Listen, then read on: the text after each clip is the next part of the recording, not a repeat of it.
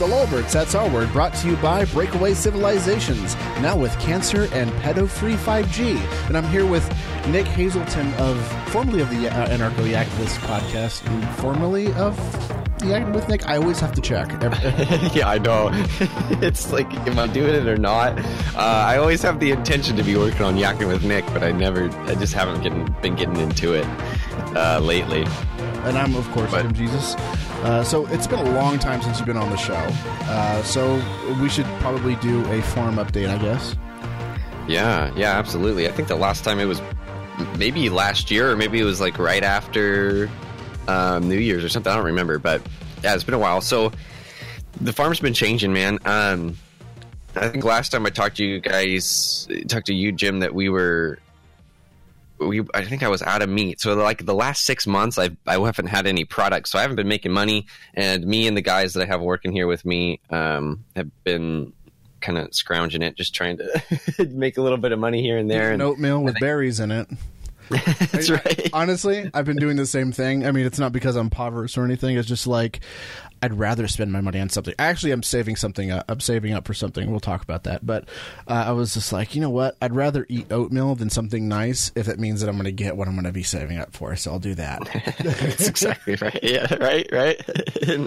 Do I really need to cook myself crab? No, I'm good. I'll eat oatmeal, and then after I'm done, I'm like, well, my belly's full. Fuck it. Go ahead. Sorry. That's perfect. No, that's why we love it. It's a great meal. Yeah, our thing comes down to is like, do we eat the nice farmer vegetables that we can get at the farmer's market, or do we buy weed? You know, that's the hard thing. But we're lucky that we make a lot of the food here on the farm, so we can, and we trade with other farmers for different meat. You know, so we always have milk. So anyway, we've got some good food available, but we've been trying to cut back and just work on the farm. So we've been fixing a lot of infrastructure stuff. Like I've been having pigs that have been free ranging, not by my choice, but free ranging through my my great walls, my fences. It doesn't keep pigs, man. So I've had to pen them down. I've had to put them in smaller pens and more secure. And recently, anyway, so we've been dealing with those issues, like animals getting out and fixing that, kind of the things that get in our way when we're actually trying to make money with the farm. So we're trying to figure out like what's the best way to do these kinds of systems, and how do we operate smoothly as like a productive team. So there's me and two other guys, my buddies from high school, and our deal is that if we produce the food and we take care of the farm, then that's our rent to my parents. So we live in a couple trailers out behind the river, or out behind the shed down by the river. And now recently we've just started making money again. You're do a Matt Foley joke, aren't you? Yeah. People love it. It's great. So I always throw that one in there. A couple years ago. Matt Foley, and I am a motivational speaker. 3 things you should know about me. 1, I am 35 years old. I am divorced. And I live in a van down by the river. Sorry, I had to. That's great. Like a couple years ago, when I first moved down to the river in my trailer, my uncle sat me down and was like, "Nick, I really got to show you these." And so he played like 4 of them for me, and he's just laughing. I'm like, it's great, it's funny, but it's just so great. It's too bad. I'm sure he would have hired a real guy. Oh, I'm sorry. I have cats running around behind me. Oh. And they're like hissing at each other. I got a cat that's running around behind me. Every time I do a show, we better get on access. Every time I do a show, she's always like at the door trying to like reach inside with her paw, because I have basically turned in my walk-in closet into a recording studio. And nice. And so every time she's like trying to reach underneath the little sliding doors or try to pull the sliding doors open, but she's not strong enough to pull it open. So every once in a while I'll just hear like a little clawing. I'm just like, go away. I'm busy. I'm doing a show. Yeah. I'm trying to record. I'm trying to have some crispy, clean audio. Yeah. I don't want to get hate mail from Michael Dean. Yeah. God, he'll make me hear about his Hubert Selby Jr. cane again. Yeah. Oh my gosh. I guess we haven't spoken since he quit doing the Fiends. Yeah. But anyway, I don't know. It was a good run. It was fun while we did it. Yep. Anyway, the farm update. Now I've got meat in the freezer. So we've been working on projects randomly and not really been getting paid much. So now I've got meat. I just sold almost half of my pigs because I'm scaling out of pigs because they just take too much time compared to they 80% of my 20% of my time.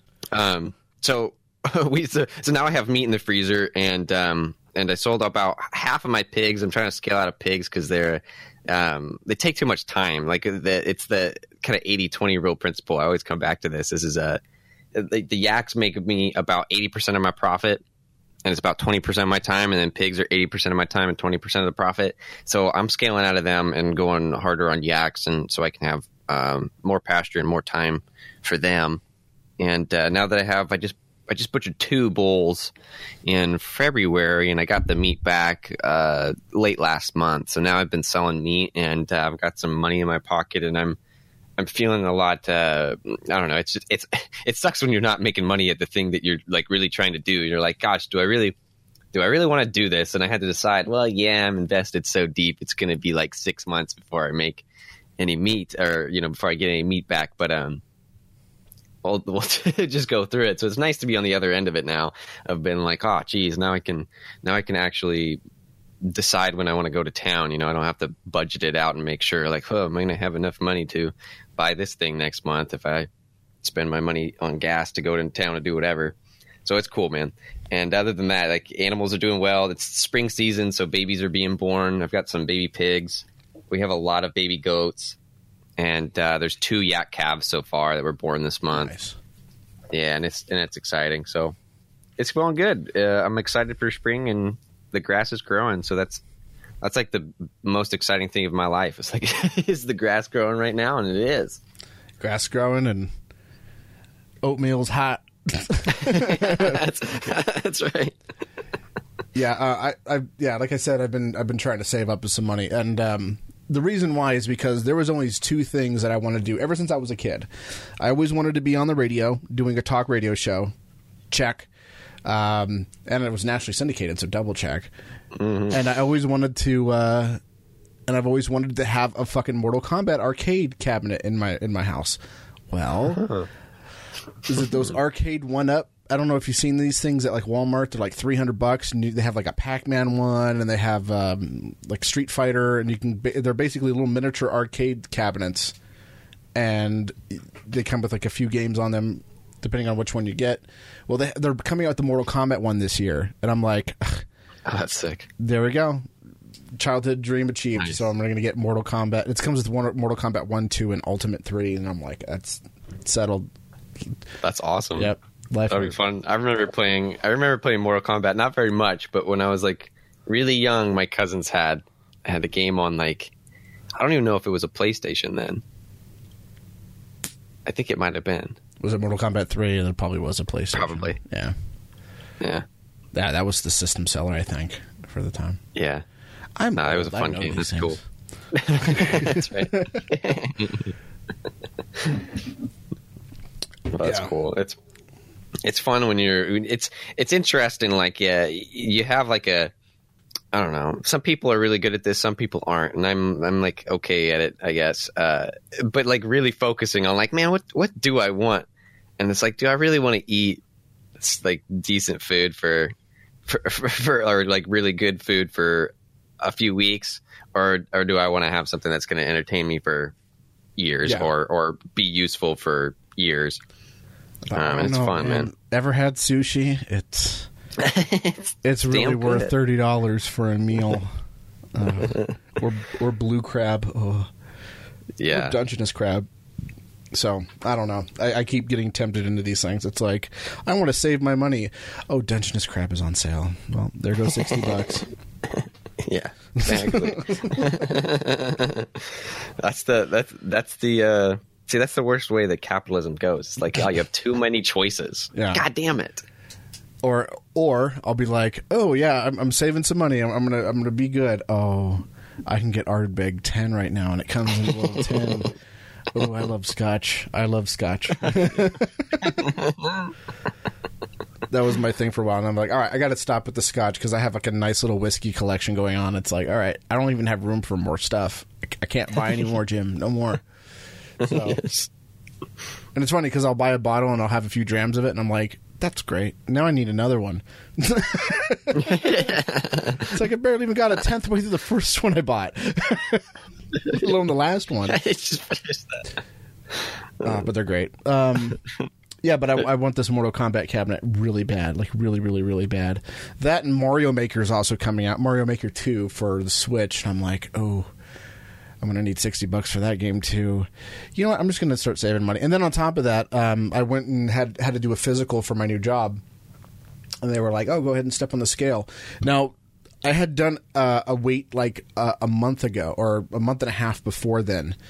And because I had to do it for my job, and then it's like an agency, so they send me out to other places, and the places that they wanted me to go to, they have like really stringent rules about like who can work there, that what kind of experience they have to have, and if they do that, they unless it's been within like 30 days, their insurance requires you to take another physical and take another drug screen and and make sure that you're up on your vaccines and everything.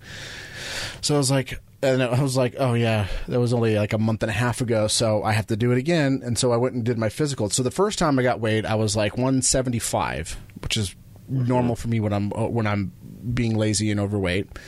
And then I was like, and then I started noticing like some of my shirts weren't fitting anymore. And I was like, oh, I'll lose weight, whatever, soon, whatever. And then they had me get on the scale, and it was like 295. And I was like, ooh. I've never weighed that much in my entire life. Okay, so I got to go on a diet. So I'm going to clean out my pantry.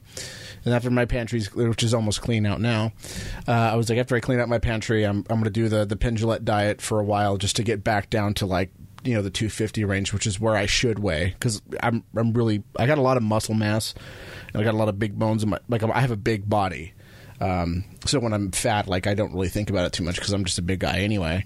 It's just like, oh no, yeah, 290 is just 290 is too much. 295, that's just like holy shit. So yeah, I gotta lose weight, so I'm gonna do the Pendulette thing, and I know that's not sustainable, but it's enough to get me back down to where I need to be before I start hitting that wall again, where I'll eat a giant bunch of food and like an hour later I'm having hunger pains. And once I get to that point, then I'll consider another diet. Yeah. Just need to flush my system out of all that crap that I've been eating. Lots of sodium, lots of fat, lots of carbs. It's not good. It's not good, and it's not a good look. What do you typically eat? Like fast food. I don't know. I love fast food a lot. I cook a lot of like ramen. Like I'll make like they have. I don't know if you've seen these spicy ramen challenges things. Oh yeah. I eat those just for like that's my lunch. like this is a challenge? No, this is just good. Usually for breakfast I'll make like eggs or something like that, or I'll grab something on the way home from work because I work night shift, so breakfast is like my dinner time. Yeah. But a lot of times I'm just like I'm trying to get to work, I'm trying to get home from work, or I'm at lunch at work and I don't have time to cook stuff because I'm working like 12-hour shifts. So it's just fast food. That's my meal for the day, and that's not good. It's really not fucking good. And do I get the chicken club with the side salad? No, I'm getting the double burger, curly fries. Oh, I want to dip those in ranch. Oh yeah, yep. So it's got to stop. I've been doing that too much. It's just too much now. It's finally caught up with me. I was like, I'll get around to dieting. I'll go back into keto soon. Nope. Oh, I gotta break the glass now. This is a case of emergency. Sure. So when you switch to the Pendulette diet, how do you prepare the potatoes? Because it's only potatoes, right? It's like potatoes and water. Okay, so the Pendulette diet is kind of like an alteration of the Nutarian diet, Nutarian diet, whatever. It's basically like a vegetarian diet, but they take it a step further and make it like an ultra, like very low carb, very low fat, very low salt diet. But most people who just jump onto that thing usually fail, because their palate isn't ready for it. You're used to high salt, so when you have like no salt, everything tastes like nothing. Yeah. So, like, you have to basically retrain your palate. You got to retrain your body to get you ready for this kind of thing. So, what they devised for Penn Jillette was like, okay, we need to like basically put you into shock. Basically kind of shake you out of the rut you're in, and you can only eat potatoes for 1 week, and then after that you can eat like any kind of vegetable that's not a tuber, which grows in the ground, and then you can have like any kind of wheat that you small amounts of wheat, as long as it's not like refined grain. So if it's whole, if it's got the bran still on it, then it's okay, because bran has enough fiber to cancel out the carbohydrates. So it's low carb, low fat, low salt, low sugar. I mean, extremely low calorie diet.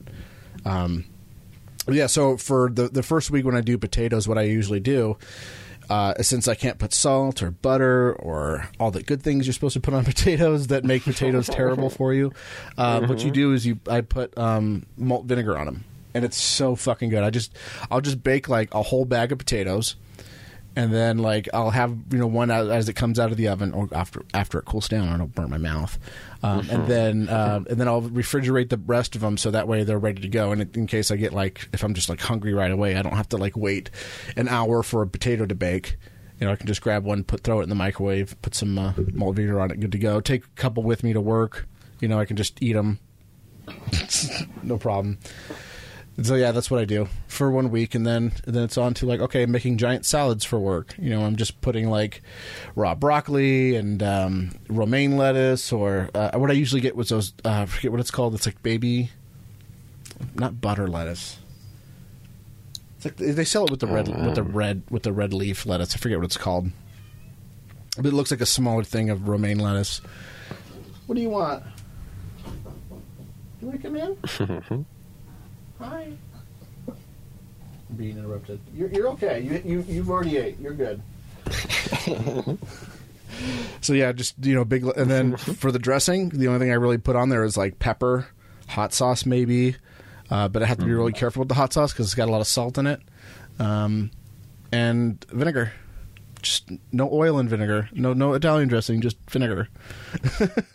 Wow. Yeah. I guess I could probably do the salad, but I can't imagine trying to only eat potatoes for a week. Like, I don't know, I could probably go a day. I could do a day because it'd be like, I don't have to eat anything today. But then the next day, I'd be like, fuck potatoes. Potatoes are great. Well, I'm Irish. I'd have to. Nah, so you get an advantage. Yeah. I'm Scandinavian, I think I'd be able to get away with it, but I don't know. Maybe I need more salt. I don't know. I'd be interested. I'm so small. Like I'm 120 pounds. I've been that way for 5 years, and I try to eat more and more, and I gain muscle, but I don't gain weight. I think I just get more toned or something, but it just doesn't. I don't know what's wrong with me. But well, if you're Scandinavian, maybe you should get some shark and bury it in the ground for a month. Have yourself some lutefisk. Yeah. Is that what it's called? Lutefisk? I don't know. That's so gross. Fermenting meat. Like, I'm into making sauerkraut and all kinds of things, but fermenting meat is so sketchy to me. Yeah. Well, except bacon. Fish and whatnot. Yeah. Curing. Yeah. That's smoked stuff is different. If it's salt cured, I'm down, but I don't know about burying fish and whatnot. It's so gross. I do want to try surströmming. I do want to try it. But I want to try it right, where you have like, the bread and the onions and tomatoes or whatever else you put on it, and you make like that little peel out of it. I'm guaranteed I'm gonna like throw up tasting it, but at least I want to try it, because I'm one of those people that like, I'll see something disgusting and I'm like, that looks fucking gross. I have to try it. I'm one of those type of people. Like, yeah. I saw boiled peanuts at the store once, and I was like, that sounds foul. I got to try it. And now I fucking love them, which that's going to be an issue going forward, because that's way too much salt. Way too much salt. Oh, yeah. Boiled peanuts are fucking amazing. I was so wrong about that. I've never had them. Like, what's the difference between... I love dry roasted peanuts, but what's the difference in, like, the texture? It's... I wouldn't say mealy is the right word. It's a lot softer. It's not like crunchy. It's hard to explain. You'd have to try. I mean, I know they sell them at Walmart. They have them in the the vegetable aisle, the canned vegetable aisle. You can buy them in cans. They're pretty good. It's worth trying one, tossing them in a bowl, microwaving them for a little bit, not too much, because then they'll start sticking to the insides of the shell. Just like a minute or two. And just crack them open and eat them. You can't eat the shells, obviously. Even though some of them, like the really small ones, with how like sometimes peanuts have like those little ones that have like a really thin shell. Like those ones you can end up like just eating or just chewing on until like you get like a little tiny ball of fiber and you spit that part out. But for the most part, you have to crack them open and eat them like regular peanuts. But they're just different.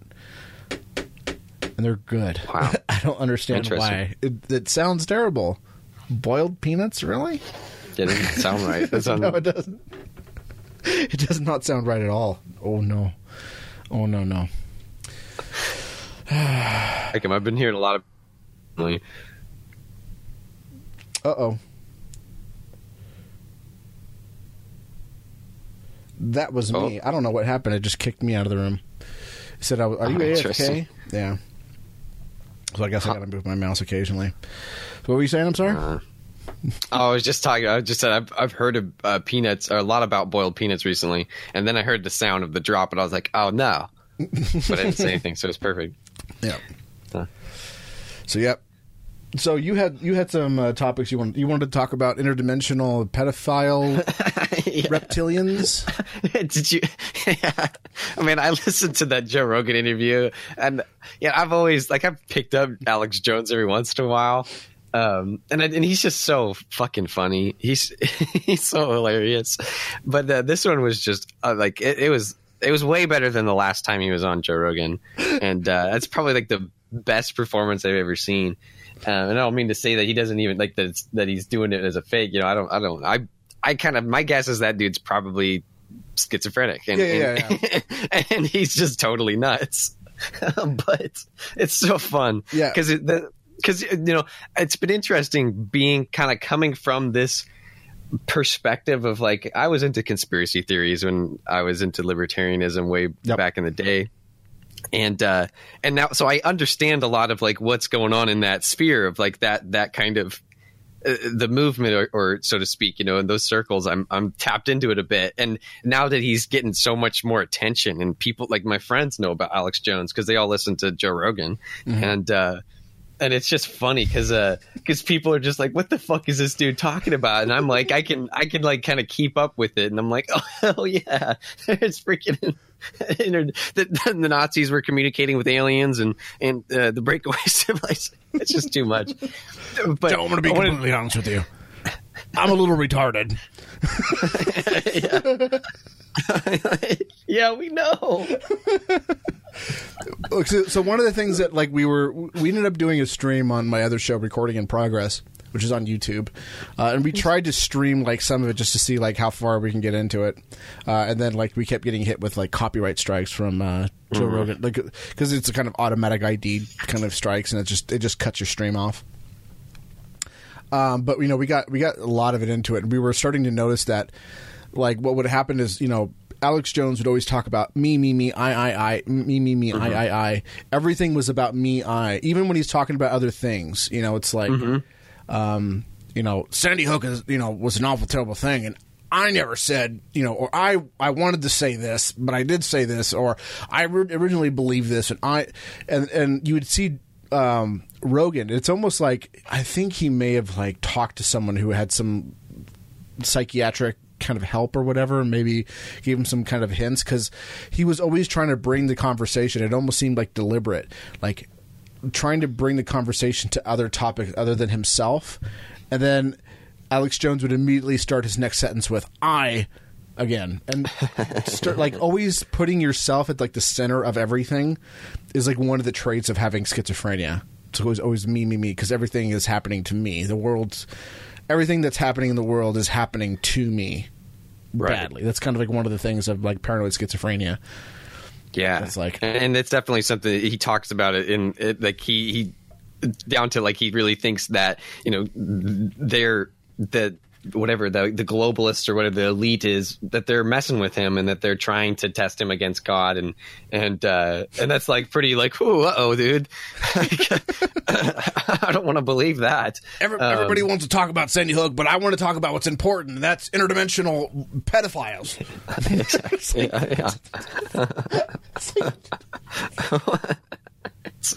It's so wild, man. No. I'm not a conspiracy theorist, and I didn't say that like all these children didn't die. That's not what I really meant. I mean, I believed it for a bit, but I don't anymore. I mean, I'm a good guy. But let's talk about something that doesn't make me look crazy, like interdimensional pedophiles. Like this is that live in the Hollow Earth, that talk to fucking Nazis. It's like, what are they doing? I loved about this show. He seemed like how universe works. Gave description and like brought it all back to it by the end. That's what I was so amazed by, is like it's so crazy, and none of it made sense, but as they went along and he kind of like, if you look at the whole picture of like, well, the media is trying to shut people down, and then they're being controlled by the globalist elite, and the globalist elite is trying to break away from the civilization and extract resources from us so that they can leave or something, or they can kill us all. I don't know exactly what he said there, but then it's like it comes down to, they got this idea from demons, from aliens that have been that fell with, he gets into the classic kind of Satan story of like, how did it, the archangel fell and took all these other angels with him, and now that's what's teaching the Nazis how to build space weapons, and now that's NASA. why they want me to shut me up, and they keep bringing up Sandy Hook, and I just want to talk about this. Exactly. Yeah, it's like this crazy circle, and it always comes back to what it originally was, and it's just like, and then Rogan's like, all right, hold on, one thing at a time, Alex. I just want to go with you. Like, I believe you. He's like, and you know all this stuff. You know it. I love that, because Joe Rogan just like, when he does it, he just like kind of like looks like, kind of almost steps back, is like, I don't know. I'm not the only one that's crazy here. You believe this shit too. Yeah, it's just so funny, but it's such an interesting thing to see, because there's something so romantic about it, right? Like something pulls me in that that I just love. I just love Alex Jones, and like part of me almost wants to believe it, but it's just too wild. He's too crazy, and it's just so fun.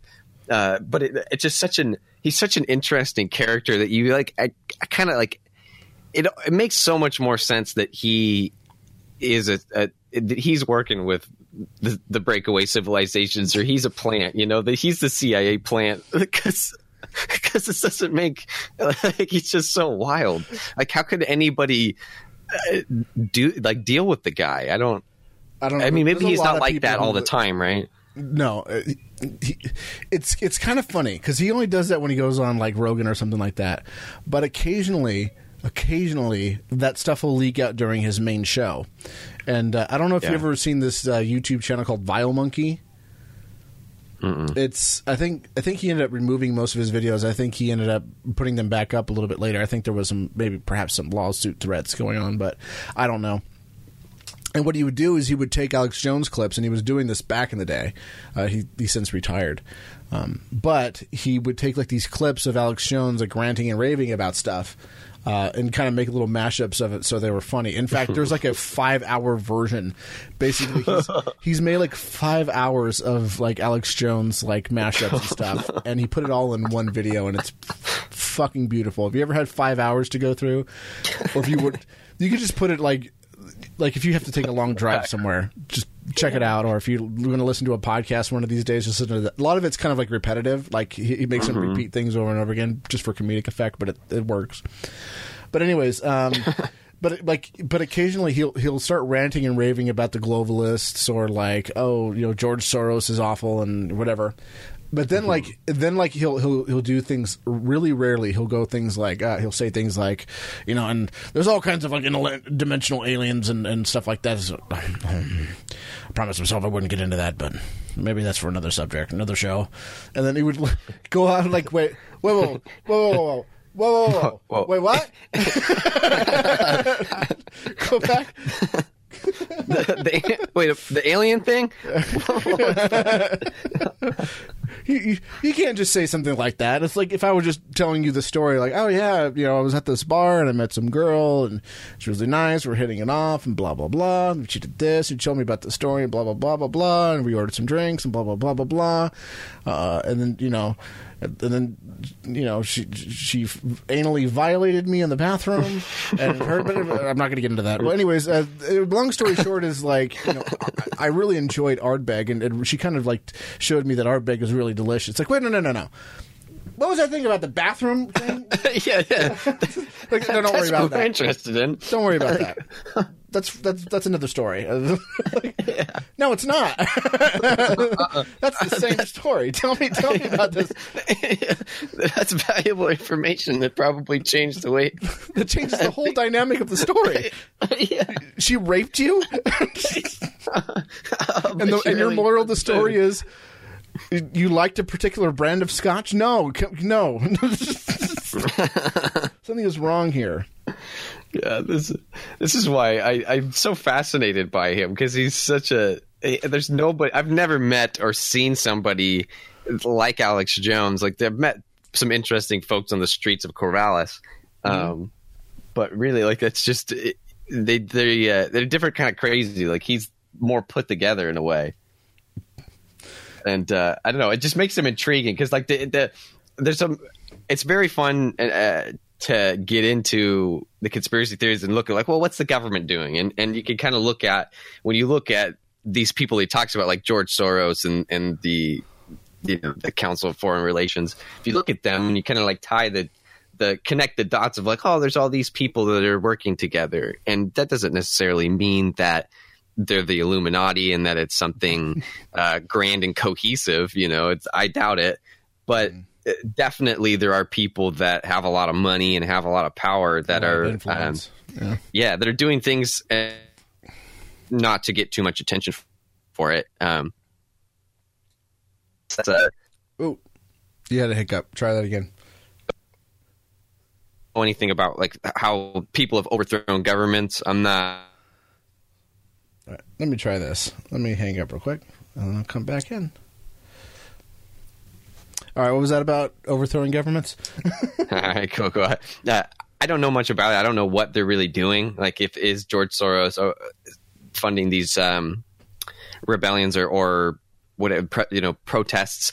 I'm not really sure. I haven't done the research, but I do think it's really interesting how connected these people are and how it tends to be, similar and the same families involved in politics throughout the world.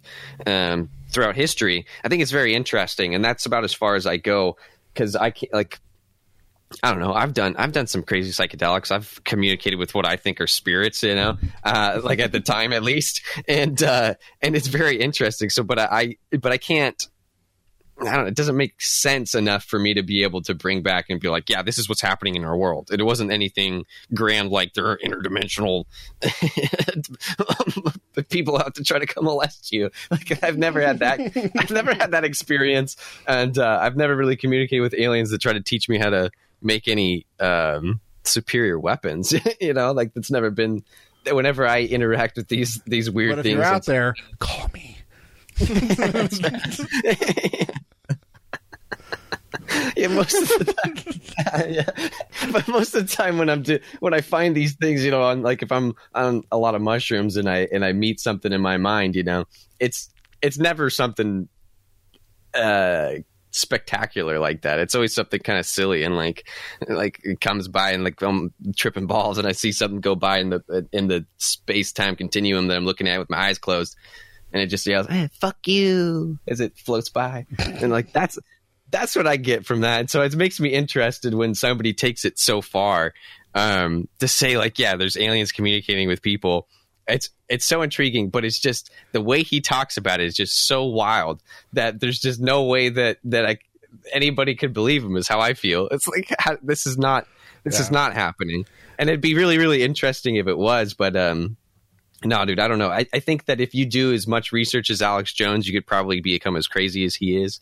But I don't I know a lot of people that kind of conspiracy theorists and do the deep research, and they don't talk about that stuff. You know, maybe that's because they're CIA plants, but the glow in the dark N-words.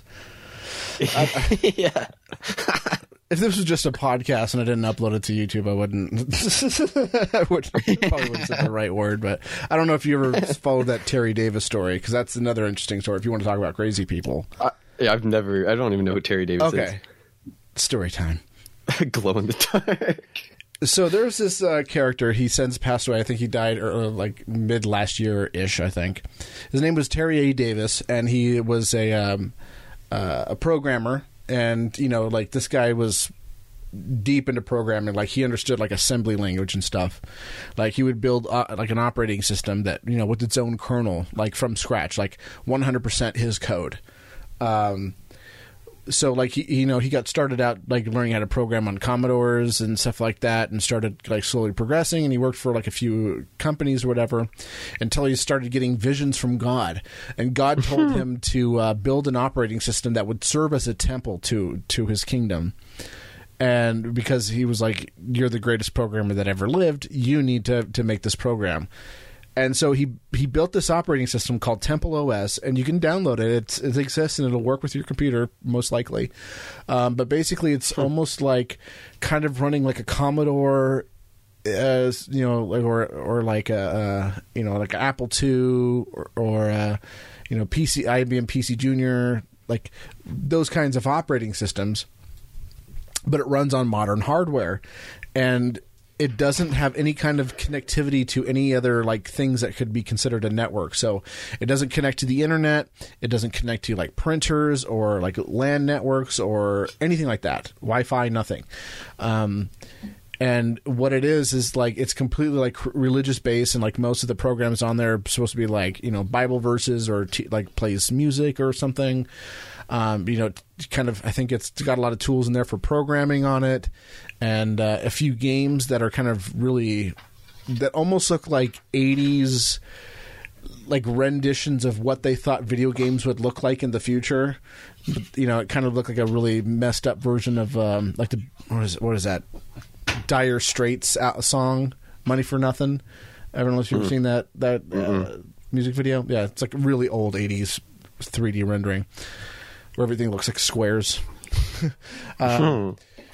And he started doing like live streams talking about like these programs, and he would always like refer to people who would insult his program as the N-word, and he would always say like, oh, the CIA, you know, the CIA people are they're after me or whatever, and he's like, you could tell when they're the CIA because they glow in the dark. It makes them easier to run over.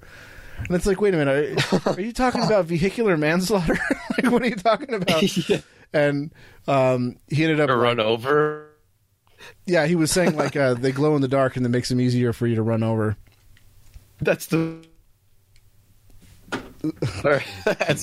fascinating. Yeah, so yeah, and after a while, his mental illness started getting even worse, and he would just do live streams where he would just like N-word this and N-word that and N-word this. And he's like, I'm going to run over all these glow in the dark N-words, and then it turned out that he ended up becoming homeless. He was arrested for like domestic violence against his parents. You know, and he's like an older guy, so his parents were even older. And he ended up becoming homeless, and then traveling out to Oregon, and was living in the Portland area for a while. And he was live streaming occasionally, and a few people started like bumping into him and started like talking to him. And every time they would talk to him about programming, like he was very level-headed. He knew exactly what he was talking about. He was very like precise in his language. He wasn't going into any kind of conspiracy theories.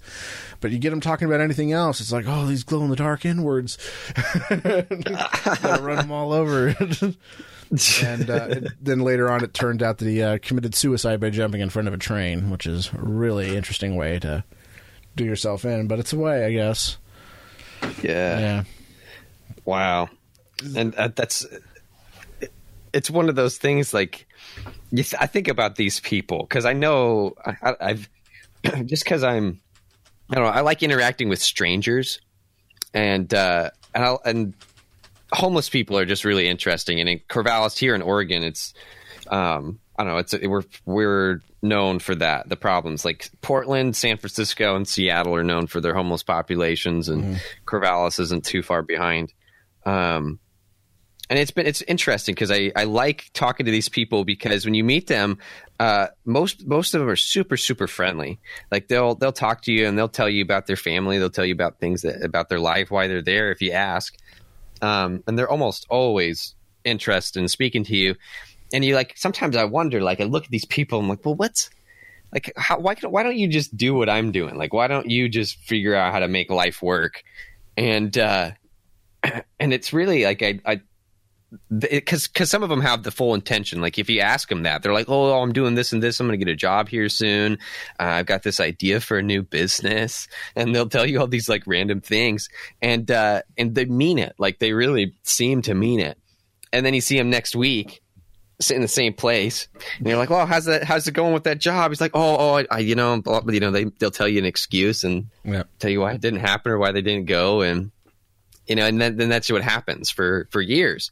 So like I look at these people and I'm like, man, I really hope that somebody like Alex Jones, who says these things and says he's so interested in helping out the world, or that they have. I'd like to think at least that they have something legitimate there, but when it's because for some reason the words kind of like get to me. I'm like, yeah, this guy's saying some stuff that kind of makes sense if you look at his logical picture. But then as you I've found that with anything, you kind of have to reflect on it. It's like you can't just take it at face value. That person just said some things. He sounds really nice, and the language was eloquent. But then take a step back and really look at stuff from a full, bigger picture.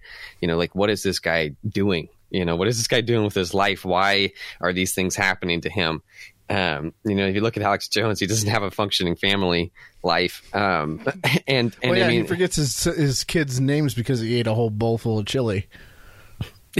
yeah, I love that. Sorry, I ate some chili earlier. But he's a multi-millionaire. Yeah, exactly. So it makes me wonder, and it's the same thing with politicians too. It doesn't have to come from like people that are absolutely crazy. It goes in general. If people, they can talk, like even I can say all kinds of stuff. Like I say, I have the best intentions to do most things that I say I'll do. And then these things I end up not doing because I just get backtracked onto something else.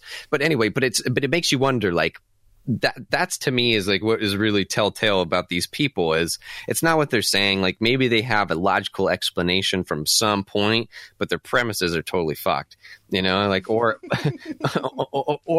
something like that. They might have a fine premise, but they just totally went off on this little detail. And that to me is like what's super interesting about somebody like Alex Jones or Terry Davis. You're gone. No, I'm here. All right, cool. Yeah. I'm messing with my audio settings. I think I've kind of pinpointed what an issue is. So yeah. All right, no worries. All right. Well, so anyway, so what I've been interested in lately, because I've been talking to more homeless people. I listened to this Alex Jones show, and I've just been thinking about like, well, what's really going on with some of these crazy people? Because I've met some schizophrenic folks that are involved in like the political movement, like anarcho-capitalism and stuff. And isn't that most of us? Yeah, right. Well, sometimes I worry too. Considering the last big kind of movement that was happening in the libertarian circles outside of the alt-right was the flat Earth thing. Yeah, yeah. I mean, the guy that's been pushing that like the most was who was that guy? Eric July? No, not Eric July. No, holy shit, this wasn't Eric July. Eric Dubai. It sounds the same. Yeah. Sorry, Eric, if you're listening. But Eric Dubai, like he was he started pushing this heavily, and then he got on to Anarchast with Jeff Berwick. Jeff Berwick's a huge believer in it. And I remember the last Freedom Fest I was at, I was talking to like Avrons O'Brien, and she was talking to a couple other dudes, and they were talking about how they were talking to Jeff Berwick about stuff, and he started going in about like the flat Earth thing, and everybody was like, no, that's just like no, here's like this, and you can explain things through that. And they're like, and he would be like, you have no idea how stupid you sound trying to defend this. It's like, what are you talking about? You're the flat earther here. Yeah. We sound stupid. No. Flat Earth.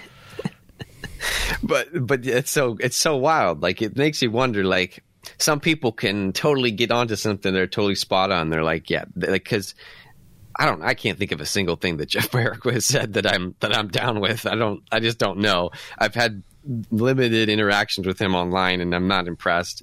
I just don't think he's not a smart guy, and he's not. No. I don't know. He's not very nice. And he was getting caught up in all these little scandals where he's ripping people off for thousands of dollars, if not millions of dollars, and it's just like, why is it still a thing? Exactly. So that's one of those things where you can't really trust. Like, if you listen to a show, you're like, oh yeah, I really like what this guy's saying, because he's just kind of parroting the things that people want to hear. Mm-hmm. And that's the thing, you got to look behind it. It's like, what is this dude doing? Mm-hmm. It's like, he's running scams, because you can find what a whole bunch of other people have said, and you can find their stories, and that's how you really figure out, like, it's somebody legitimate, because people will say, like, very interesting things. Like, I've got this dude who's absolutely, I know he's schizophrenic, because he's talked about it openly, and he used to live around here, so but he was really into kind of the anarchism without adjectives idea. Mm-hmm. And everything he said there, I was like, yeah, I'm down with this. I'm down with mutualism. I like the idea of, we don't necessarily have to have a capitalist framework for our anarchist society. I'm okay with that. And I like the ideas that he was talking about. I think he had some solid philosophical points, but then when he talk about anything else, you're like, oh, yeah, this guy's communicating with Jesus through his piano, and you're like, uh-oh, this guy's nuts. And then you go, you follow him on Instagram, and he's going to, like, these weird shows. Like, this is my favorite thing about this dude, is it looks like they're in this, like, old school classroom, but, like, most of the people aren't wearing very many clothes. They all have underwear, but they're all, like, have weird paint, and they look like a bunch of homeless people, like, somehow got to rent a room and set up the sound equipment, and they were just playing really shitty music. And I'm like, okay, this is not somebody you really want to interact with. If this is the kind of music he likes, I don't want it. Just know, I don't mean to judge people, but it was weird. It was a very weird show, and it, I can't describe. I wish I should pull up videos. I should try and find this, because I don't. Yep. So that's. But my point being is that it was. Hold on, it was doing pretty well until that last bit. Okay, one more time. All right. I don't. Most of what I was going to say is to get to is that the people that are totally crazy and are totally wrong. They're right every once in a while, and they could be really attractive. Yeah. And it's interesting to see somebody like Alex Jones is really, really fun to believe in. But you look at it the rest of his life, it doesn't seem like it's very fun to be Alex Jones. Like, it just doesn't seem. He's so scared, He's so paranoid of all these things going on. Yet they like, if he was really such a problem, why wouldn't they just whack him? Like, they killed all these other people. Well, because he would be a martyr, right? Well, what's the story behind Bill Cooper? Oh, he's a martyr. It's like, wait a minute. So they're okay with having martyrs, but they're not okay with having martyrs? Yeah. Can we click right? one? Like, would they? I mean, I don't know. Like, it's. I think it's so silly. Like, if they give a crap about Alex Jones, they're keeping him there for a reason. If they give a crap about Bill Cooper, they give a shit about Alex Jones. But I don't think they cared for. The only thing I think they really cared about Bill Cooper was he was sending, like, death threats to the police agencies, his local police agencies, like, regularly. Like, he would get drunk and like drunk dial them and fucking call them up and be like, "Fuck you, I'm gonna kill all of you." Fucking. It's like, well, yeah. No. Yeah. And it's funny, you'd hear, like, other people who knew Bill, and they would, like, show, like, some of the answering machine messages that he would leave. And he would, like, threaten them and stuff. It's like, holy shit. His wife left him because he was an alcoholic and an abuser. And, yeah, it was a mess. You know, but hey, if the myth is true that he was murdered, why did they murder Bill Cooper, who was much bigger at the time than Alex Jones was? But they just let Alex Jones go. There you go. Go ahead, get bigger and bigger. The only thing we'll do is take away your Twitter account. Right. They can do. And that's what, and because of that, it makes it seem like he's more legitimate too, right? Like he's like, oh, they're shutting him down. Like, isn't free speech allowable? You know, and that gives him a lot of attention. And if you look at it, I mean, like, yeah, I don't know. It's a weird situation, and it doesn't really fit together to me. Like his picture of like, how does the world and the universe work, especially when it comes down to like, are they really trying to discriminate against him? I mean, yes, I think the media is going after him. That doesn't necessarily mean he doesn't deserve it, but but they are definitely targeting him a bit. But the question is like, is it really legitimate or not? Like, I don't really care if Alex Jones is off Twitter. That's kind of not my problem, I guess. It does make me wonder, like, what will happen if these platforms, like, I don't know, it's just an experiment, I guess, to me, as I look at it. It's like, well, what's going to happen here? Like, maybe we don't need the conspiracy theorist guy on every thing, but what's going to happen now that they've done that? Like, what are they going to do? How is Twitter going to handle that in the future? Are there going to be alternatives that pop up and gain more? Not really. I mean, I don't think so. I mean, Gab exists, but Gab, I mean, here's all you need to know about Gab, is that Gab has a Twitter account. Twitter does not have a Gab account. Yeah. And most of the time, if you ever go on Gab, if you just look at what's generally being talked about, it's usually about how the Jews are terrible and how Mexicans are awful and how black people are stupid.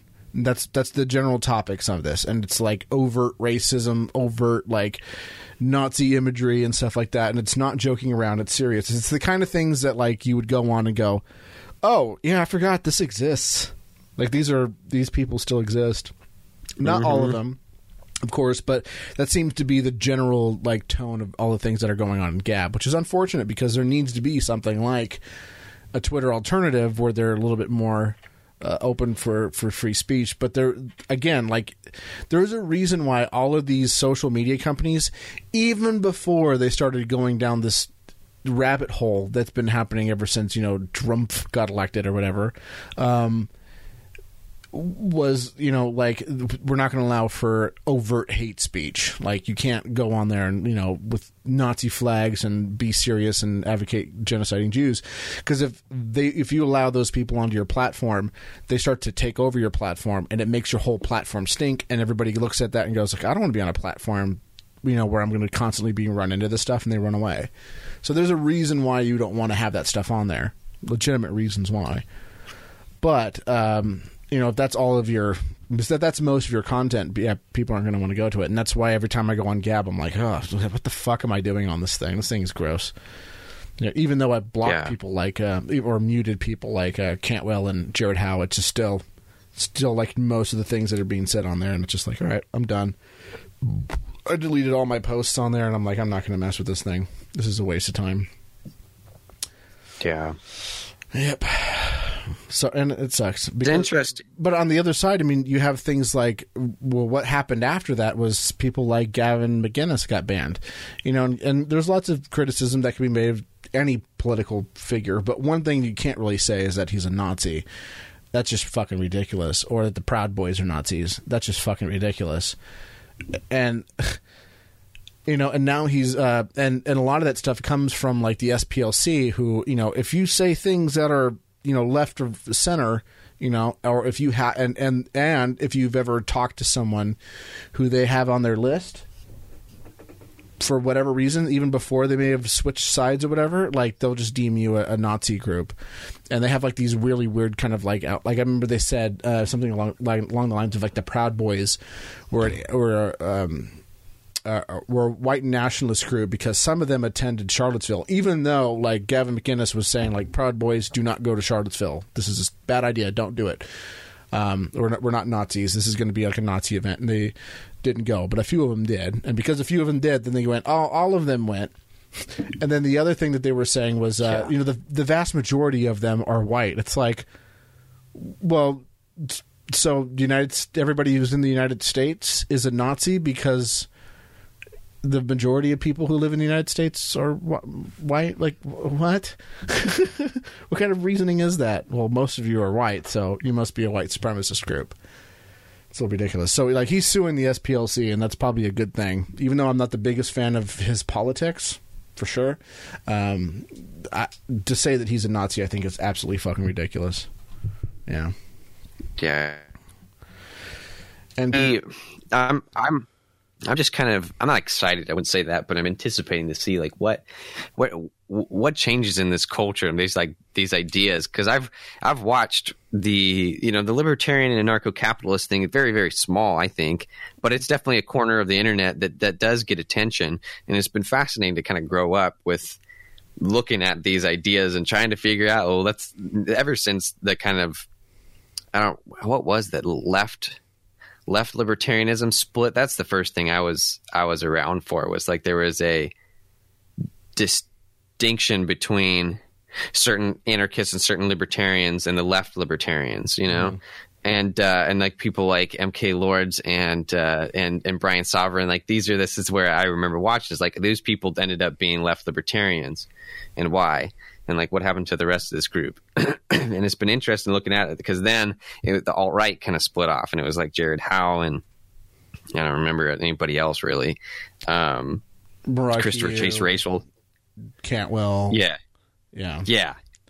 So, and then it was interesting, like, so where did these things go? And now, like, I don't see a whole lot of things happening. Like, I know the Free State Project's going on, but I don't hear much from them.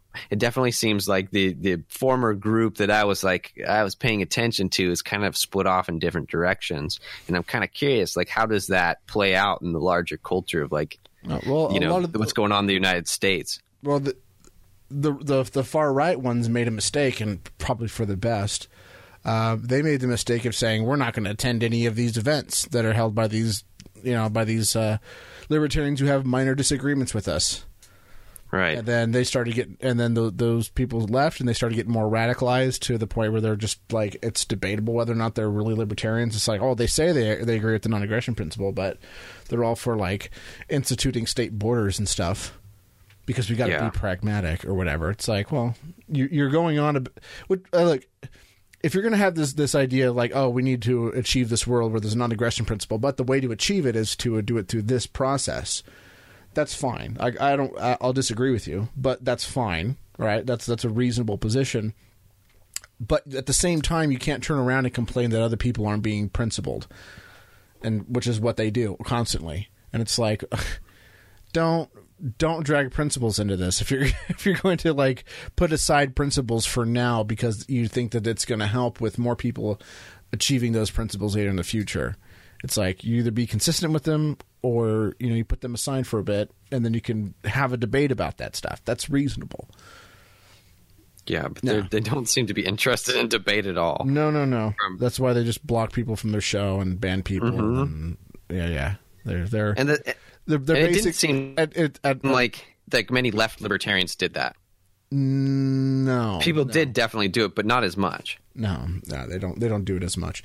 So what ended up happening is, since all those people started leaving all of these events like Porkfest or whatever, the left libertarians started showing up and taking over. Which, like, sure, like, I like Brian Sovereign. He's a cool guy. Mm-hmm. I definitely have some political disagreements with him, but I could never see myself hanging out with people like Chase Rachels or Jared Howe or Christopher Cantwell, because their ideology aside, they're just awful people, just genuinely awful people in every way. Some more so than others. Rachel's and Cantwell especially. But I don't whatever. If they left. They took their ball and went home. Fuck them. Yeah, exactly. Exactly. And I'm kind of glad that it's not something that I don't know. I worried about it like back, and I was like, well, I call myself an anarchist, and people know about Cantwell from the Charlottesville thing. I'm like, yeah, I'm not one of them. That was on my mind, but now, kind of like as I don't know, as I watch things play out more and more, it didn't seem like it was that big of a deal now. Like it's like we lost them, and that's totally great. You know, most of us are totally fine with that. I was waiting for that to happen for a long time. I wanted that to happen for a long time, so it's kind of like, oh, thank you. Bye. Right. And same thing with Molyneux, right? Like he's pretty much gone out of the I don't know. People don't like calling it a movement, right? But UPB lately. That's a thing. That's happening. He's trying to resurrect UPB, so and he's been off the Trump train for a while. Though he did recently make a documentary about how great it would be if we had an ethno state. That's coming out soon. Wow. Yeah. Wow. I don't know, man. And it's just something I've been studying in with philosophy is like to me, like anarchist. Sorry, one more time. All right, no worries. I just want to make if I disconnect and reconnect, that usually fixes things for about like 20 minutes or 10 minutes or something. But anyways, go ahead. All right. What I was saying is like I wonder, like, because I look at these things and I come at most of these things from a very philosophical perspective of like, how does it affect my life is typically where I start, you know? Mm-hmm. And from looking at these things, it's like at first I'm like kind of worried about like, oh, this political movement I'm involved in is kind of falling apart. There's people splintering off and I don't know exactly what's going on. But through the dealing with ideas and just arguing with people, you know, I've kind of stayed in a similar perspective, but I keep kind of I just keep wanting to be less and less involved with groups. You know, like I've been involved with the Libertarian Party of Oregon, and this is another one of these things. I don't know. This is what I've been thinking about lately: is people who say things to me and then I don't see it happen. You know, so this Libertarian Party folks here in Oregon, I stopped interacting with them pretty much entirely because I'm tired of dealing with There's two parties in Oregon. One's recognized. One LP is recognized by the national LP, and one's recognized by the Secretary of State. And they've been beefing about it for 10 years. And they haven't done anything. But so for the first 2 years I was involved, it was like 5 years after this mess. So I'm like the first couple of years I was involved, I was like, okay, cool. We're going to do some stuff. We're going to get this whole dispute settled, and then we'll have access to the ballot, and then we can start getting people elected and you know, ballots into the state legislature. And I was interested in it. But then as time went on, I kept giving my $50 a month, or I mean a year, sorry, for my dues. Yeah, not month. I would not have done that. But so $50 a year. And I go and I participate, and we'd have a fun time. And then then, you know, they talk a big game of like, yeah, we're working on this and this and this. And then by the next meeting, I wouldn't really remember, well, what were they working on? But I knew we were trying to just, you know, solve the dispute. Yet we still wouldn't have access to the ballot. The Secretary of State still wouldn't recognize that. And some of that might be like, the Secretary of State doesn't want to let the libertarians get an angle in. Mm-hmm. Maybe that's part of it. Maybe in their argument is that they don't want to be involved with the inner workings of a political party. So anyway, but the thing is, like, these guys keep telling me like they're going to do something with it. And now that I've stopped paying them, they call me for the national convention. They're like, hey, you know, we'll do all these things for you. And then I'm like, sorry, man, I can't make it for it. And then they don't call me back because he calls me first and he's like, hey, man, we really miss you. We want you to be involved. And now I talk to him a little bit and it's like, hey, he's really encouraging, wants me to be involved. And then I call him back because I have to tell him I got to check to see with my people if I can take off for the weekend to go to the convention.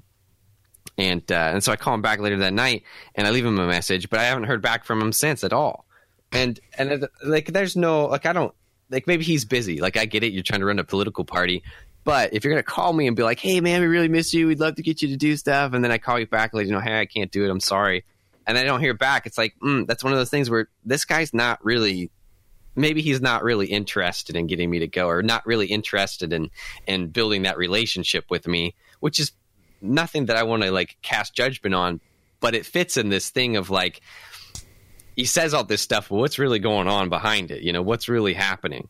That still the same problems over and over again with the LP. Alex Jones still has, like, you know, he's still dealing with all the same stuff. I mean, I guess he's not really pitching solutions, but he's still talking about the same things, and they still haven't killed him yet.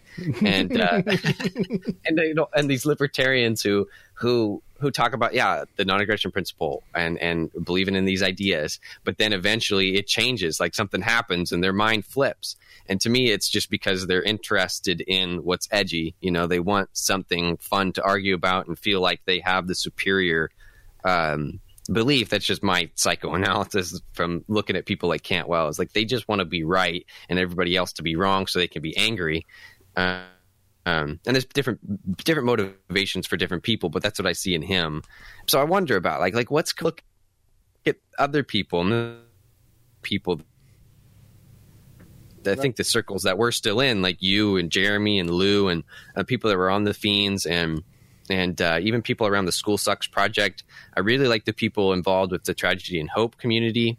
And I don't want to paint a collectivist view of people and say we're all smarter than them, because that's what they're saying, right? And I think that's part of the problem. But I don't see us I'm trying to stay away from us. That's why I'm always clear. Like I even said earlier, that's fine if you want to say we can put aside principles for now because it's going to be important to make sure that those principles are applied across a bigger group if we actually want to live in a libertarian society. But in order to do that, we need to set aside some principles.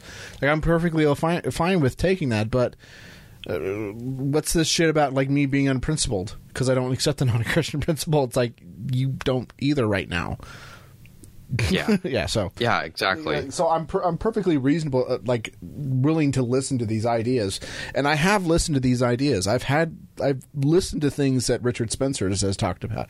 I've listened to things that Christopher Cantwell has talked about, and I'm just going this is not right. This just doesn't work. No. Right. Yeah. Right. And I explored it too. When it first started coming up, I'm like, well, what's going on with this? Why are all these people who used to say these things that I've been saying, why did they switch tact all of a sudden? And I looked into it. I was curious. I listened to some of Cantwell's Radical Agenda show, and it was interesting. But I just wasn't. He's just so angry that I wasn't really sold. It didn't make sense. The whole the ethno-national thing. I just don't. I don't understand it.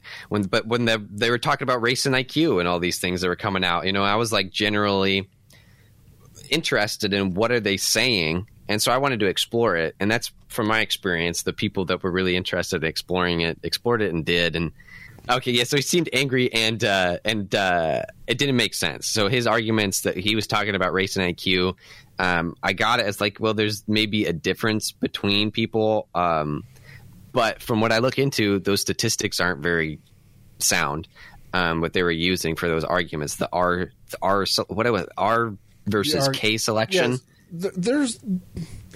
There's lots of different things going on in the race realist community. Some of it is just obviously bullshit, like the RK selection stuff.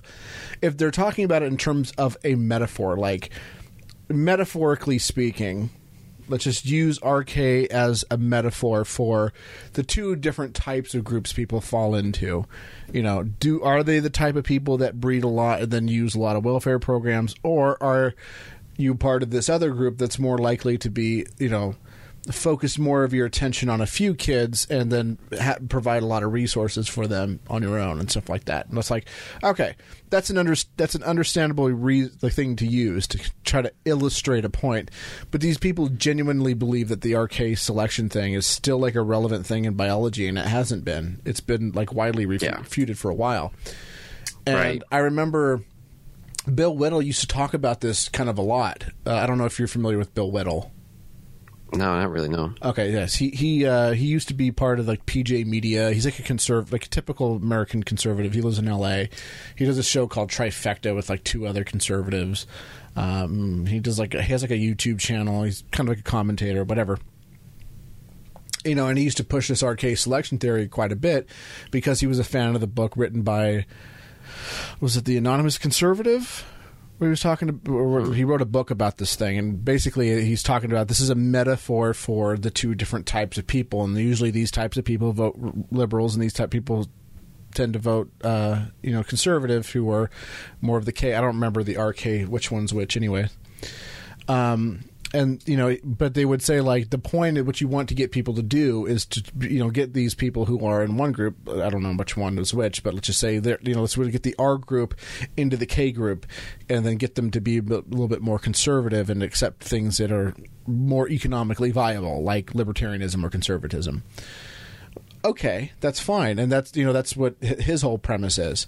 So when Molyneux brought him on, Molyneux started actually trying to bring in like actual genetics into it, and Bill Whittle was like, "Oh no, this isn't real genetics we're talking about here. The RK selection theory, that's not real. That's not a real thing in humans. We're all the same." Yeah, like, that's not what we're talking about. This is just a metaphor, and you can kind of tell that he was like, "Oh shit." That's not what I wanted to be in my narrative. So yeah, I don't know. Yeah. So like things like that, that's obviously bullshit. Or if it's being used as a metaphor, I think it's kind of important to point that out.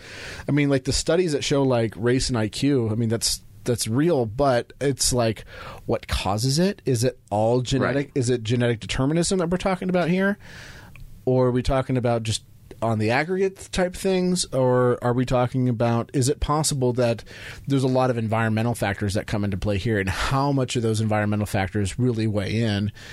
And even if we were to say that no, it's completely genetic determinism, if you're born African American, you're going to have a low IQ and you're going to have high testosterone and you're going to cause all this crime. Okay, that's fine, but none of these things really justify having an ethno-state.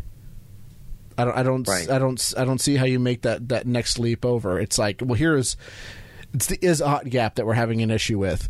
Like, okay, this is what's going on, fine. Therefore, we ought to. Whoa, hold on. How do we know that this will even work? How do we know that this is not going to run into all kinds of different issues as well?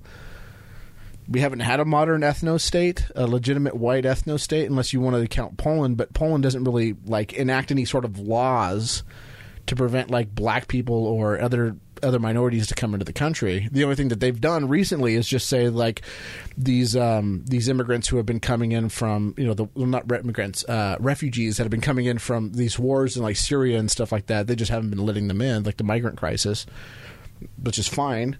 It's a perfectly fine policy that any state should consider, considering that what the circumstances. But is that the same as having a legitimate ethno-state, or are you just looking at the most whitest nation and going, well, this must be what an ethno-state would look like? And it's like, not entirely. There's other factors that are going into it. There is also kind of proof to say that like pure, like real racial homogeneity does kind of have some sort of benefits, but to say that like that'll turn into a right-wing culture is complete bullshit. I mean, a lot of these like overly white countries have like a huge welfare state, and it's like it's hurting them badly. Like look at what's going on in like these Scandinavian countries where I think it's like 1 in 10 people are just living on the dole, and they have no reason to ever get off the dole because they're having a very comfortable life being on the dole, and it's draining their country financially, and it's turning it into a shithole. And then all of a sudden, then they start going like, oh yeah, let's let in all these immigrants in. It'll be fine, and then it's making their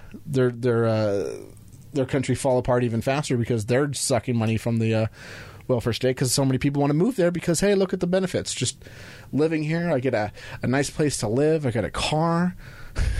I don't have to work. It's perfect. Mm-hmm. Yeah. I mean, these HUAC nations are not perfect. They're not perfect. They have a lot of problems, and who knows if they're going to exist later on down the road. Yeah, totally. Sorry, rant's over. And I don't see how you're going to be like, what are you going to do? We're going to export all these people that live here into other places? And good luck with that. Good luck with that. That's not going to work. Send us. That's where with the alt-right there at the kind of the. Sorry, I wanted to reconnect one more time.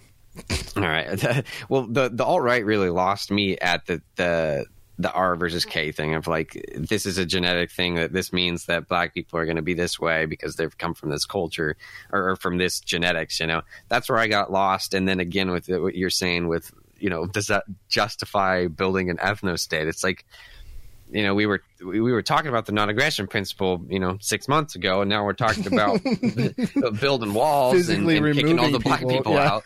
Yeah, it's like, what? Hey, wait a second. These people are people, and that's what really threw me off is it trying to make the argument that people are flawed because of who they are, and I think that it's just neglecting the environmental things like you're talking about. There are just so many variables that go into making somebody some way, and then like the culture around you is so powerful. Like I think that it's much more likely that if we want to look at statistics and say, well, black poor people tend to stay black and tend to stay poor. Sorry, I mean, that'd be interesting if they didn't stay black. Like, wait, what? Exactly. I was like, oops. So if you look at the statistics, there are a lot of them things. Colored people are turning white. Get the hell out of this country. Go ahead. Sorry. But so I think it's interesting. Like what. There definitely is first a BET and now this difference. Sorry, go ahead.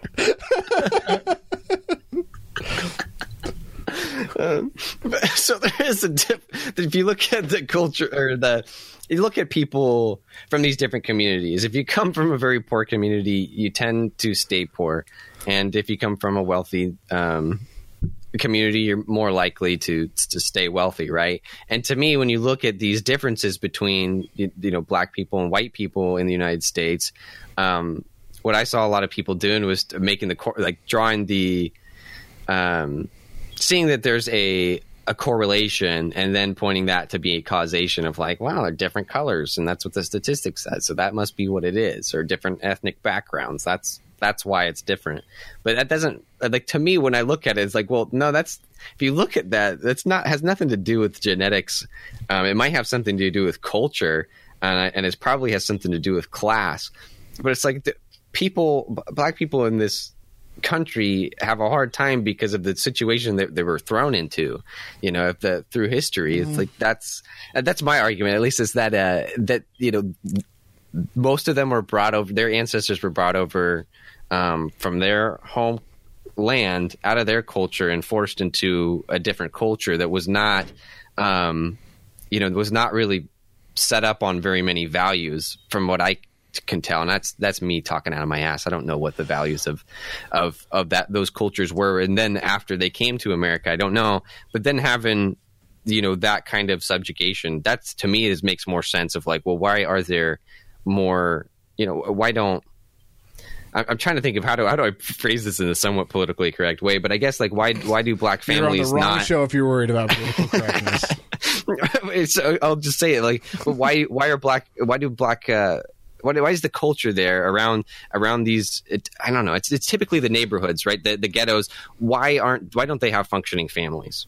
Because to me, that's kind of what makes the difference. Is like, did you have because the Jews are putting chemicals in the water to make them right, or the reptilians, or we have to do the David Icke, like, oh, they're not Jews, they're reptiles. Yeah, that's it.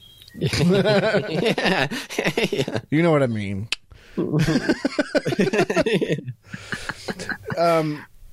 But to me, that makes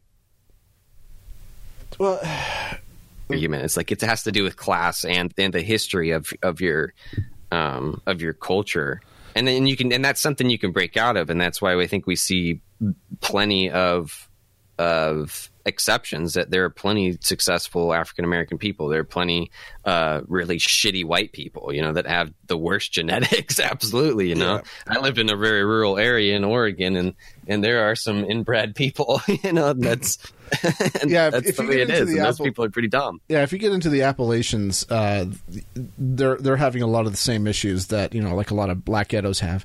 I don't know if you've ever been familiar with not to that extent though. I don't know if you've ever read a lot of Thomas Sowell. A little bit. I'm familiar with some of his stuff. Yeah, because he wrote a really good book. I highly recommend you check it out. It's called Black Rednecks?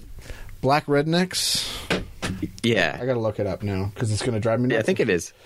I think it is black rednecks and white liberals. There we go. Yeah. Really good book, and basically, like, he talks a lot about how that, like, if you look at, like, the early after the slaves were freed and they started being educated, they started all of the things that that people, the negative things that people ascribe to the black culture, kind of like dipped off. And they started, like, improving themselves. They started getting educated. They started having, like, actual families and households and stuff. And there wasn't a lot of single motherhood stuff going on. And it really wasn't until, like, the civil rights era that the stuff started really kind of, like, breaking down again. And the reason why is because, like, the liberals were, offering them all kinds of free stuff during the civil rights era, like, oh, we'll give you, like, these great society deals, and you can have all this stuff. And that kind of contributed to their breakdown and, like, encouraging them to start speaking in dialects that weren't, I'm trying to be politically correct here, that weren't like Ebonics, quote unquote, right? So, like, encouraging them, like, oh, that's just the way they speak, and, kind of belittling them and treating them like, like they're just like, these kind of people that are definitely underneath us, but we need to help them kind of attitude. And if you listen to LBJ speak, he definitely does have that attitude, especially the whole, like, I'm going to get these N-words to vote Democrat for the next 100 years. Which I guess Andrew Yang is doing now, right? He's like, I'm gonna get these white people voting Democrat for the next 100 years. Hashtag gang gang. Have you been following this Yang gang thing? I don't know if you listened to the last episode with Miller. No, I haven't. Oh, great. We'll touch on it because we already did a whole episode about it, sort of. So there was definitely kind of attitude, and there was kind of like an encouragement to have all those kind of norms kind of break down for them, and encouraging, like, single motherhood and saying, oh, that's okay for them to do. And it's like, no, it's all of these things are not good for anybody. It's not good for society. We live in a society. Hashtag gamers rise up, right? So I don't know. It's a really good book, and it kind of goes into detail, like what's going on with the black culture and some of the problems with it, and it really kind of does answer a lot of the questions that these ethno-statists bring up, and they bring up all this stuff. But I think what's also interesting is, I don't know if you're familiar with Brian Falk. No. Okay. Were you ever familiar with the YouTube channel called Fringe Elements? Oh, I've heard the name, definitely. Yeah, he's got a new YouTube channel now called The Alternative Hypothesis. Him and Sean Lass used to be Spock Talk back in the day. But anyways, they used to be, like, real big about ethno-nationalism, even long before, like, this rise of the alt-right thing came about. Like, they were doing it back in, like, 2012. And I used to be like, what the fuck is this shit? Really? We're still talking about this stuff?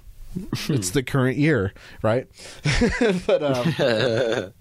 But they used to talk about this stuff, and it wasn't until, like, early or late last year that they started going, like, look, we started looking at this data again. There's no real data to support an ethno-state.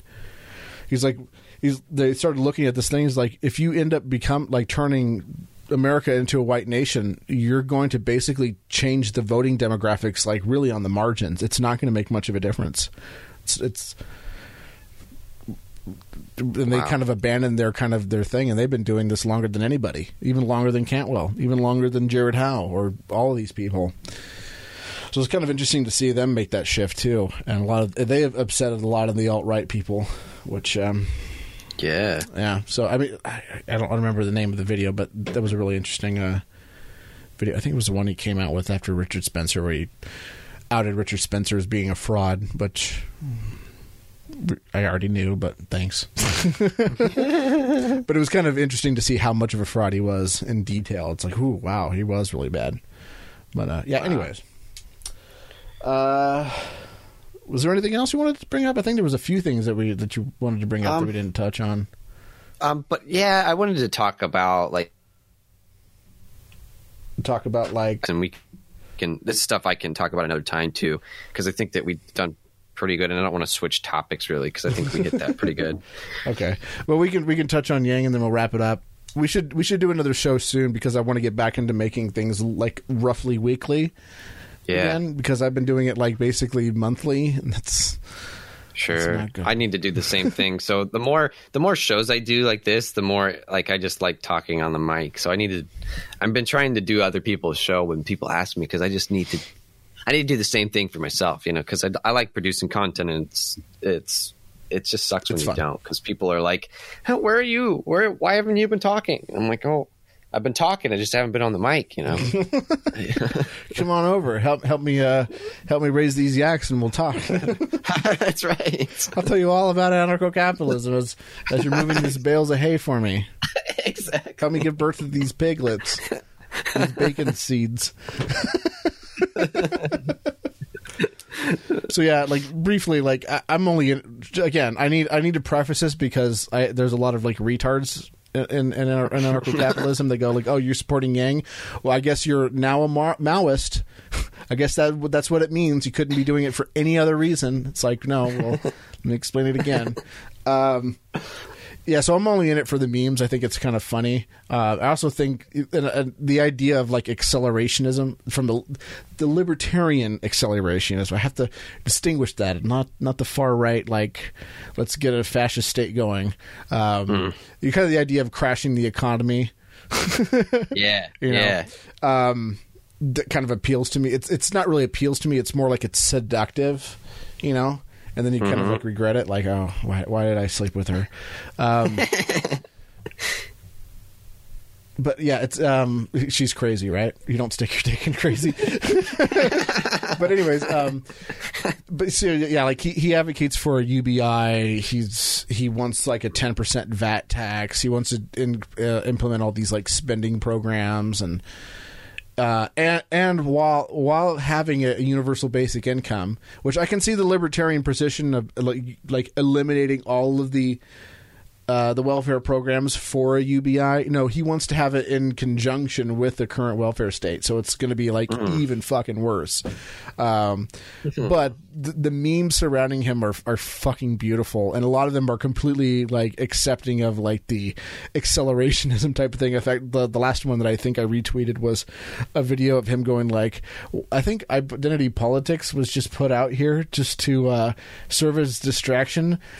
Let's not talk about that right now. Let's just get that money. And after we get that money, then we could talk about whatever it is you want to talk about. And it just shows them with the deal with the glasses and the Yang hat, the Vaporwave Yang hat. And then on the bottom of the screen, it says like, brought to you by the Yang Gang, America's doomed anyway. That's funny. Better get that. Get your bags. Secure your bags. God damn. So yeah, I'm definitely on board just for the memes and the idea of just kind of like a Joker type thing. Just want to watch the world burn kind of thing. It feels good. Seductive. Seductive. That's great. It's interesting. I haven't heard of this guy. I'll have to check it out. You got it. I guess now that I think of it, I've definitely seen something with Yang in it, but yeah, a lot of vaporwave themed memes and stuff like that. Yeah, and the other kind of meme that goes with it is like the blump, which is like they basically replaced Trump's face with like a baby looking face that looks retarded, like a retarded baby's face. But a lot of people who voted for Trump are like upset with Trump because he didn't do what they thought he was going to do, and he kind of backpedaled on a lot of things. And they were like, basically, this was a once-in-a-lifetime opportunity to get a president like him, and he fucking blew it. So fuck it, let's just burn it down to the ground. Like, I'm down with burning the state down. I don't know if it's going to be in the end good, but yeah. I'm not going to vote for the guy. I'm not going to register as a Democrat. That's sure as fuck not happening. But I don't know. It should be interesting. I'm going to get my Yang Gang hat. I definitely want my Vaporwave hat for sure. I just looked up Yang Gang, and it says that there's Andrew Yang, all the news feed, but then Wikipedia comes up with Yang Gang supposedly an actual Chinese politician who was the deputy director of the General Administration of Quality Supervision, Inspection, and Quarantine, and that he was in office from 2010 to to 2013. So this is a guy actually named Yang Gang. Oh yeah. Anyway. If you look on Twitter, that's funny. If you look on Twitter for hashtag Gang Gang, you'll find plenty of great stuff. There's a lot of great memes on there. I think my favorite one of my favorite ones was the Bart Simpson one. You know, where he's in class, they're like, say the line, and everybody's wearing a Yang Gang hat. They show like a little crying Trump guy, and he's like, "You're going to turn this country into Venezuela. This is just so. It's literally communism." And everybody's like, "Ha, cuck."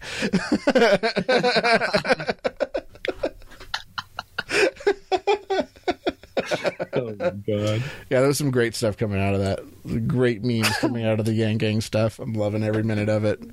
Hashtag Yang Gang, awesome. Yang 2020. Secure your bag, etc. $1,000. Trump said he was going to build a wall. He didn't deliver a wall. Yang said he's going to give you $1,000. You better secure your bag. All right, so where could they find more about your stuff? And we definitely got to schedule another show because I definitely want to do more shows. All right, cool. We'll do it. Yakking with...